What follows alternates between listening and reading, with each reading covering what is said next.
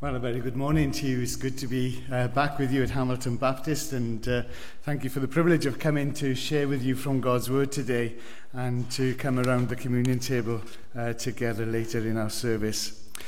We're going through a series on what is it to be a follower of Jesus, to be a church member, and we've got to the part in the series where we're looking at our witness and testimony, witnessing and testifying to the truth of who the Lord Jesus is. And we look to Acts 16 for our text this morning, Acts chapter 16, and in particular verse 25, but we will read from verse 16.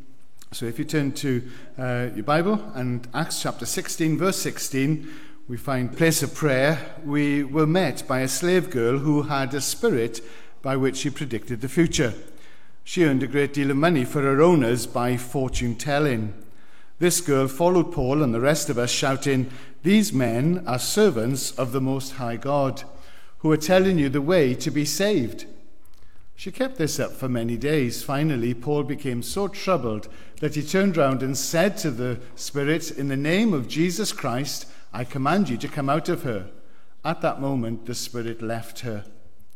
When the owners of the slave girl realized that their hope of making money was gone, they seized Paul and Silas, dragged them into the marketplace to face the authorities.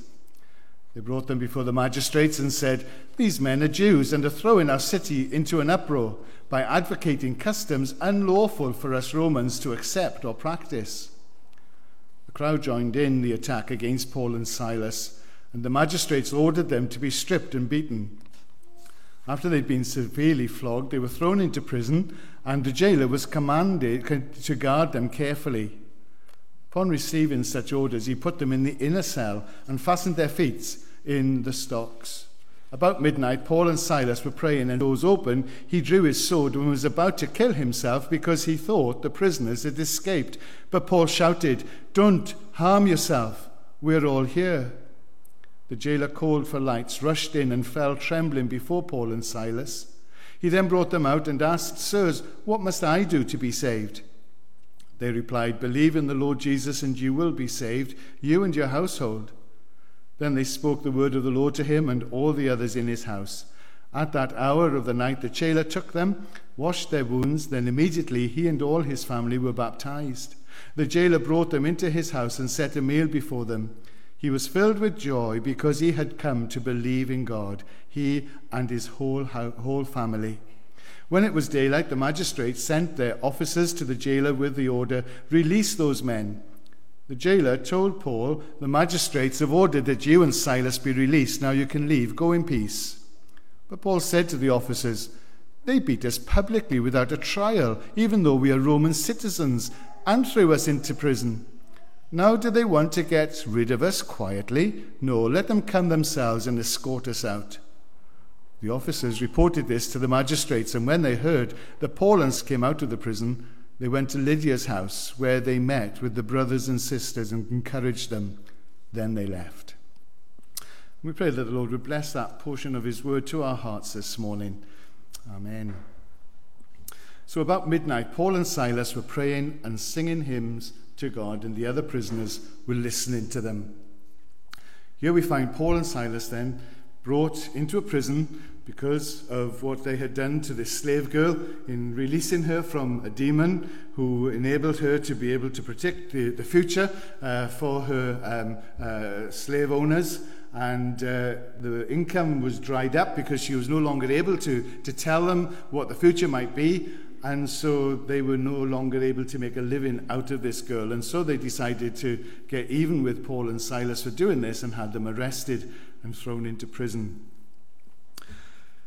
The context is that they've reached this city called Philippi. Now, Philippi was a Roman colony, which meant that they would take citizens of Rome and put them to live in a city outside of the country, where they could have an influence. As Rome was extending its borders and conquering different places, they would then have influential cities established with Roman citizens put there to live. And the perk of being put in a city outside of their own homeland was that they didn't have to pay any taxes. Can you imagine a tax-free existence? Lovely. And so it wasn't such a bad thing. You may not know the language and the culture, but you were to live as a Roman citizen in that city.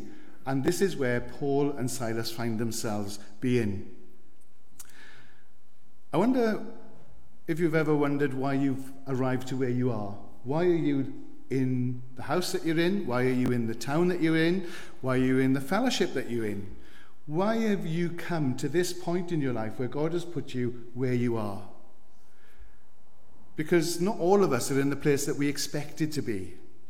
I was certainly not in the place I expected to be, in front of a congregation preaching God's word. If I was going to be where I expected myself to be, I'd be in a school teaching woodworking, metalwork and technical drawing, which now is called craft design technology. I would have been the first batch of trained teachers to teach that subject of craft design technology. But the Lord closed the door and he brought me into a different path. And I was never in the place where I expected to be, but I was in the place where God put me. Because God has a plan and a purpose for each of us.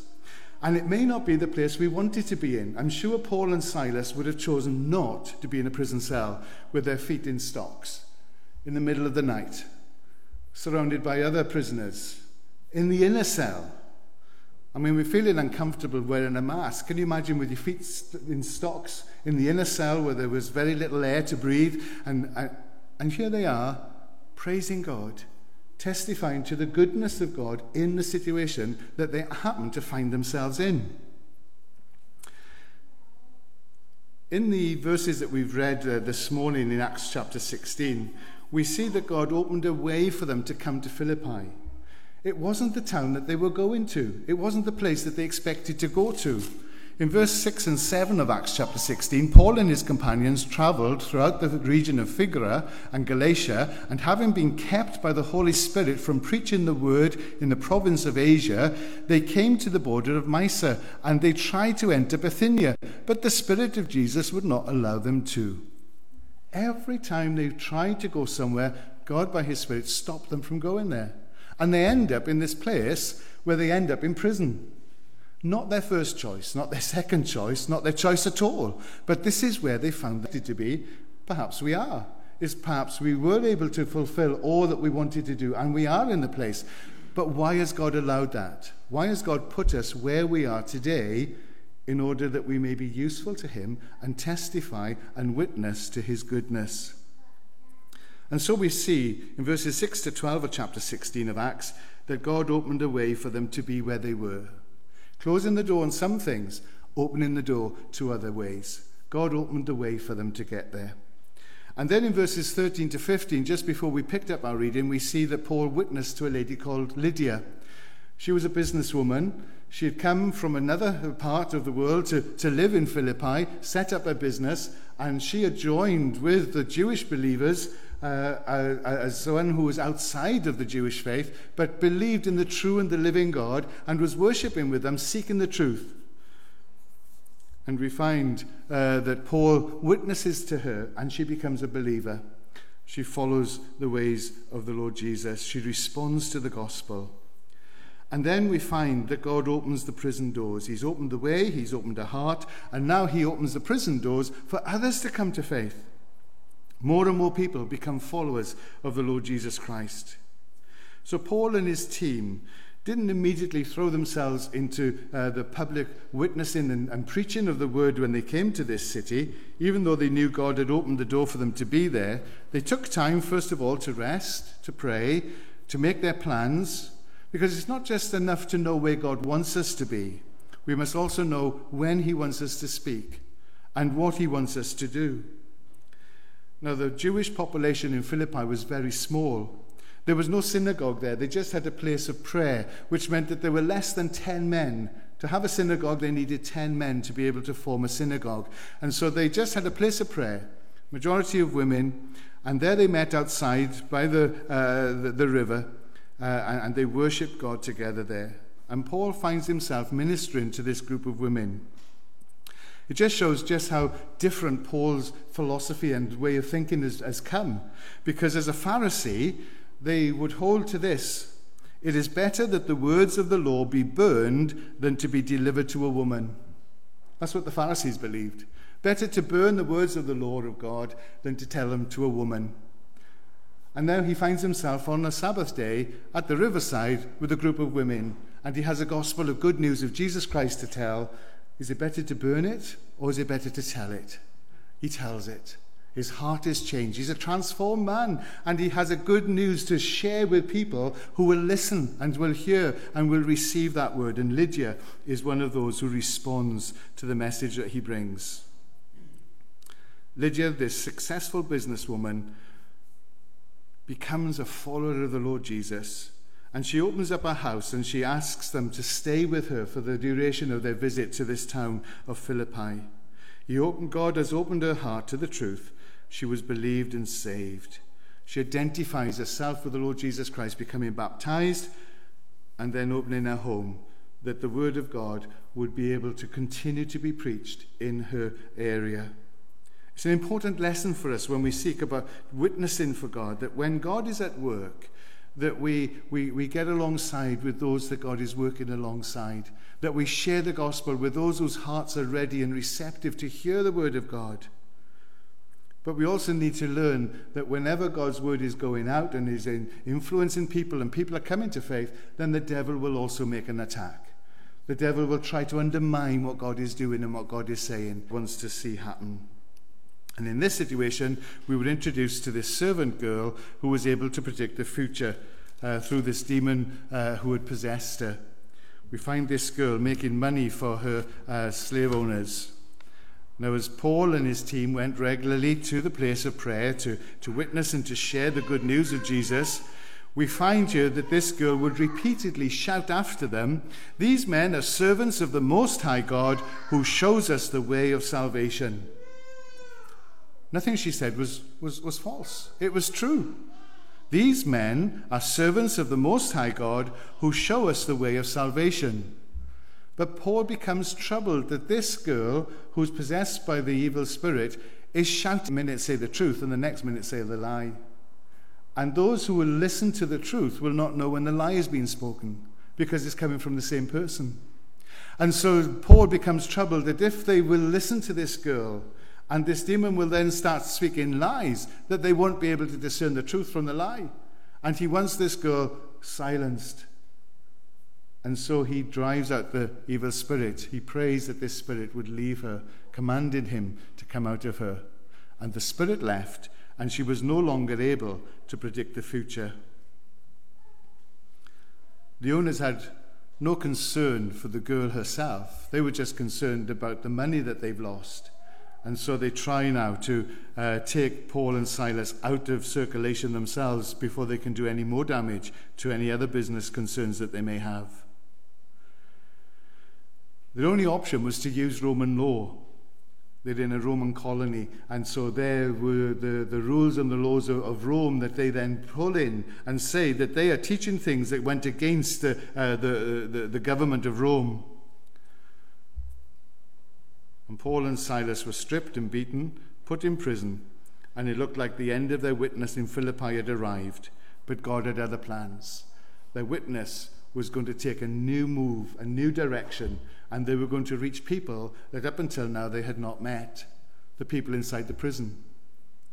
Maybe the people that God wants us to witness are the people that we hadn't thought about, or the people that we hadn't had any concern for. And here Paul and Silas now find themselves in a situation that they were not formally able to go into.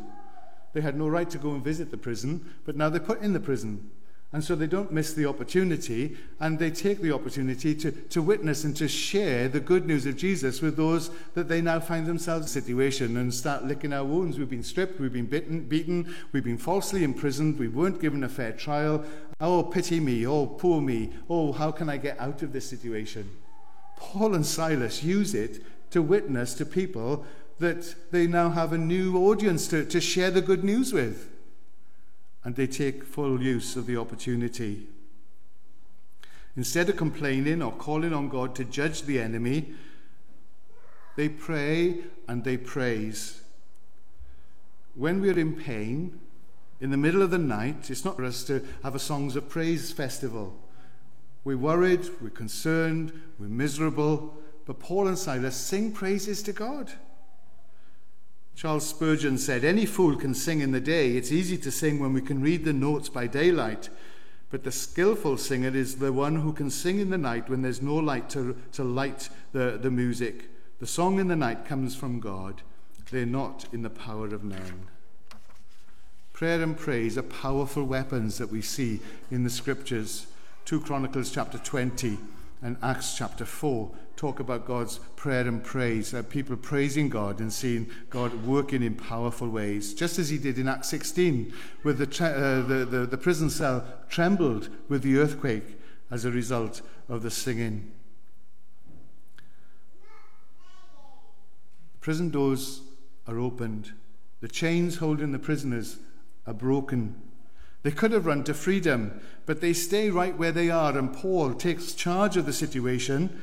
No doubt the other prisoners are fearful of what's gone on around them, and they're listening to Paul because as a result of his singing, the prisoners just trembled. The prison guard was about to kill himself. The reason being, if you lost your prisoner, as the guard who was put in charge of the prisoner, you would then have to face the penalty that the prisoner should have faced themselves. Whatever was coming to the prisoner, you would have to take on board. And so he was probably going to lose his life anyway, because there would have been those in the prison who would have been condemned to die. And if he had lost any of his prisoners, then he would be condemned, and he would take their place. And so rather than face that, he was about to kill himself, be done with it, and get it over with as quickly as possible. But Paul stops him, assuring him that every one of the prisoners was still there and accounted for. And his response, "What must I do to be saved? What must I do to respond to what you have been sharing with these people in the prison?" He'd obviously heard them. He'd obviously heard the message that Paul and Silas had been sharing with the prisoners in the jail. Paul knew the right answer too. Faith in Jesus Christ. Faith in the Lord Jesus. The city officials knew that they had no convincing case against Paul, and so they sent word to the jailer now to release the prisoners and let them go. Just let them slip away. Tell them to go. But Paul was unwilling to sneak out of town. If he left just slipping away into the darkness, then who was this guy? And why was he a prisoner? Why was he arrested? And why did he just leave so quietly? Who were these people? Were they guilty of a crime after all? Paul and his team wanted to leave behind a strong witness for this new group of converts who had come to faith. And they wanted to leave a good testimony for this church. And so they call on the fact that they are both Roman citizens and challenge the officials on the way in which they had treated them without a fair trial. This was not a personal revenge, but a desire to give protection and respect for the church, so that the church would be known to be a place that was in order and followed the rules and the regulations, even of the Roman government, that they hadn't gone against any of the laws that had been enforced by Rome. While we're not told that the magistrates apologized, they did come and escort them away out of the prison. And they asked them to leave the town. Paul and Silas made a visit first to the home of Lydia, where the church were gathered, to encourage them before they left. They still did it on their own terms. They didn't just walk away from the situation, but they encouraged the church. And then we read at the end of chapter 16, then they left, having encouraged the Christians there. As we look over this chapter, we can see the work of the Lord progressing through different situations and difficulties. Sometimes the workers have problems with themselves and there's infighting. Sometimes there are problems from the outside when the enemy will attack and try to undermine what God is doing. But it's also interesting that as we see these different people come into faith, like Lydia and the jailer, we see these people come into faith in different situations, in different contexts. but with the same result of God's grace touching their hearts and their lives. No one story is the same. Everybody's story of how they came to faith in the Lord Jesus is different to somebody else's, because it's a personal work of God in their own heart and their own life. Others just want to be told the good news that the Lord Jesus has for them. Others want to go and search for themselves and then come back with questions. But Paul is seemingly able to deal and to talk with different people in different contexts at different times. And so we might say, I'm not Paul. And you're right. You are you. God has made you to be the person that you are. And you are just in the place where God has placed you. And most people who come to the church in this generation don't get up on a Sunday morning and think, today's a good day, I'm going to go and try church out. They usually come to church because of somebody's influence upon them. They may have been invited again and again and eventually give in and say, okay, I'll come with you. Or maybe they've been watching a Christian in their workplace and they've seen a difference in the way in which they speak and the way in which they have a different attitude to others. And there's something that triggers something about them that they want to find out more about, and they find themselves drawn to seek and to figure it out for themselves. You see, many don't wake up and think today's a good day to go to church. They need to have been influenced by somebody who knows and loves the Lord Jesus. And that's you. That's the different members within the congregation, in the place where God has put you. In your family, in your street, in your workplace, in the community. I know one lady who used to go to a particular supermarket because she could talk to the same person each week. And she was living in a city, but she would go up into the valley in South Wales because the people in the valley were more friendly. And the lady on the till would speak to her, whereas the one in the city wouldn't. And so she kept going back to the same supermarket so she could have a conversation with her and share something about her hope and her love for the Lord Jesus. She was well into her retirement, but she realized that she had an opportunity to continue to serve the Lord and to witness, even if it was just the same woman on the till every week. And she did that for many years. Every day we have to engage with people who are not in the church, whether they're friends, family, or neighbours. Witnessing and testifying are not just left to the leaders of the local church. It's all of us are called to witness and to testify. All of us are called to live a life that honours the Lord. And it starts in our own hearts. The heart of evangelism is our own heart. If our own heart is right with the Lord, then because of what comes through us, will influence and impact the people around us. We can read books on how to evangelize, and we can go on courses that will tell us some useful ideas about how to evangelize. But while the how-to is important to know, the most common problem that we have is the want-to. Do I want to evangelize? Do I want to share my faith? Do I want to tell people the good news of the Lord Jesus Christ? And the want-to is sometimes prevented because of lack of success in the past. I haven't seen any of my friends, any of my work colleagues, any of my neighbours responding to those invitations that I've given. Maybe the lack of time. I'm so busy with other things that I don't have time to talk to people. And maybe it's fear. We don't have all the answers. We may even be rejected when we share the good news. We're fearful of what their response might be. And I might make a fool of myself in trying. The truth of the matter is this, that we speak out of the overflow of our hearts. What fills our hearts comes through what we say and how we live. And if we're on a good relationship with the Lord Jesus Christ and our hearts are full of him, then that will be evident in the way in which we conduct ourselves. We will talk about the things that are important to us. And Peter makes a key point in this in his letter in 1 Peter chapter 3. He says this, "Now, who is there to harm you if you are zealous for what is good? But even if you should suffer for righteousness' sake, you will be blessed. Have no fear of them or be troubled.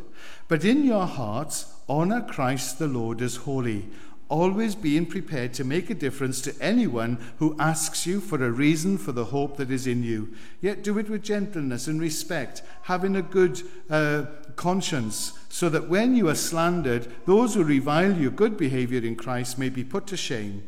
For it is better to suffer for doing good, if that should be God's will, than for doing evil. 1 Peter 3:13-17. In your hearts, honor Christ the Lord as holy. It starts with our hearts, honoring the Lord Jesus Christ. The most important thing when it comes to witnessing is our own relationship with Jesus. If we honor him in our hearts, then we have an opportunity to have an impact and an influence on those around us. Most of the people you know probably won't be classed as hostile to the gospel, probably more likely to be indifferent. Take it or leave it, but I'm not interested. So how do we engage them? Peter, in those verses in 1 Peter 3:13-17, suggests three things. Practical goodness, just being ourselves, just living a life as a Christian, as one who loves the Lord Jesus Christ, doing what we can to care and to show concern and compassion to those around us. Our witness will involve being more than doing good things. It's a part of it. Let your light shine, says Jesus, so that others may see your good works and give glory to your Father who is in heaven. Do what you can, so that by your actions and the things that you do, people will see what you do and give glory to God. They will acknowledge that God has made a difference in your life. With Jesus as your Lord, we will be showing the fruit of the Spirit, and I understand that you've just finished a series on the fruit of the Spirit. Putting Jesus center to our lives, the fruit of the Spirit will work their way through us, and that will have an impact. That will be a testimony and a witness to the people around us. It's amazing the impact of just one Christian in a workplace or in a family or in a community can have. That joyful, gentle, loving person who seeks peace, who is self-controlled, and their impact can have a huge effect on the people around them. Being Christ-centered, not just doing good things, but focusing on the Lord Jesus Christ and being what he wants us to be. Fear of what people may say or what they may think can stop us from any attempt to share the good news of Jesus. But Peter says, fear God first, honor Christ as Lord. Be more fearful of not being the person that God wants you to be than what people might think about you. Fear him more than man. In the hymn, Through All the Changing Scenes of Life, the hymn writer says, fear him, you saints, then you will then have nothing else to fear. Make you his service your delight, your wants shall be his care. If we fear him, we will have nothing else to fear. If we make his service our delight, then we will be in his care and he will provide for us in those situations. And the third thing he says, not just practice goodness, not just be Christ-centered, but be ready day by day to give an account for the hope that we have. Two key words in these verses, always and anyone. Always ready to share the good news with anyone. It doesn't matter who. Paul had to come to the point where he was willing to talk to women. But anyone, anywhere, we're an opportunity to share the gospel. Are we prepared day by day, when the opportunity arises, to give the reason for the hope that we have in the Lord Jesus? We may not have all the answers, but we know why we trust him. We may not be able to answer all the questions, but we know what we believe and how good the Lord has been to us. And we are called to be ready when the opportunity is there to tell somebody. Always better to answer their questions than to be the one who seems to be ramming things down their throats. Be ready, it says, to give an account for the hope that we have in the Lord Jesus. So to be a good witness, we first of all need to love the Lord Jesus Christ more than anything, to grow our relationship with him, to be studying his word, to be following his ways, and that in itself will have an impact more than we will ever tell. We're to live our lives intentionally. Pray for those you want to come to know the Lord Jesus. Do we really pray for those that we want to see come into faith? Praying for them that they will come to know the Lord Jesus. I have a friend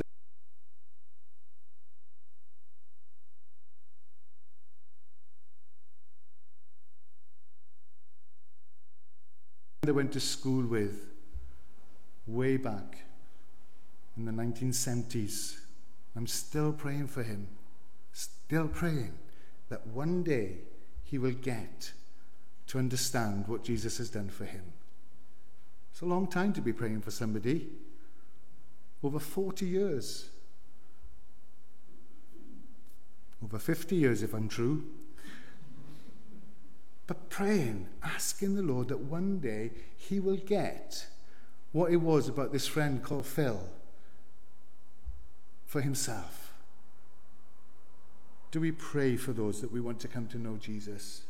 Invite them to spend time with us and with other Christian friends so that they begin to realize other people think the same as we do. Other people get what the Lord Jesus has done in their lives as well. So when we invite friends over, invite the non-Christian friends to come in and share with us. That it becomes a natural part of who we are and what we do. Serve people, invest in their lives, show that they matter. We're not just wanting to see them become Christians, but we care about them as a person and we want to share our lives with them. Give them things to read that will challenge what they think. If you've read an article that's good or a book that has been helpful, ask them to read it and see what they think about it. It may not only be what we say, but the materials that we read that we find helpful may be helpful to them in their journey of coming to know the Lord Jesus. And always be ready to give a reason for your hope. Always be ready to give a reason. Remember, your love for Jesus is the most important thing. If we let our love grow cold, then we're not going to be very effective in our witnessing for the good news of the Lord Jesus Christ. So keeping ourselves in a good relationship with Jesus is our priority when it comes to witnessing and testifying. So how is your love for Jesus this morning? Is it growing? Is it developing? Is it indifferent? Or has it started to lag? Make him your first priority and see how that will have an impact on those that you're praying for those that you're spending time with, for those that you're encouraging to come to know the Lord Jesus too.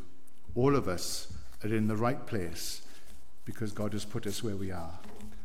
We need to have the right attitude to fulfill his plans and purposes for why he's put us in that situation. May God bless our hearts this morning and encourage us to love him more and to serve him in the lives that he's given us. Let's pray. Father, we want to thank you for your word this morning. We thank you for the way in which Paul and Silas were able to praise you in a situation that they would far rather not have been in.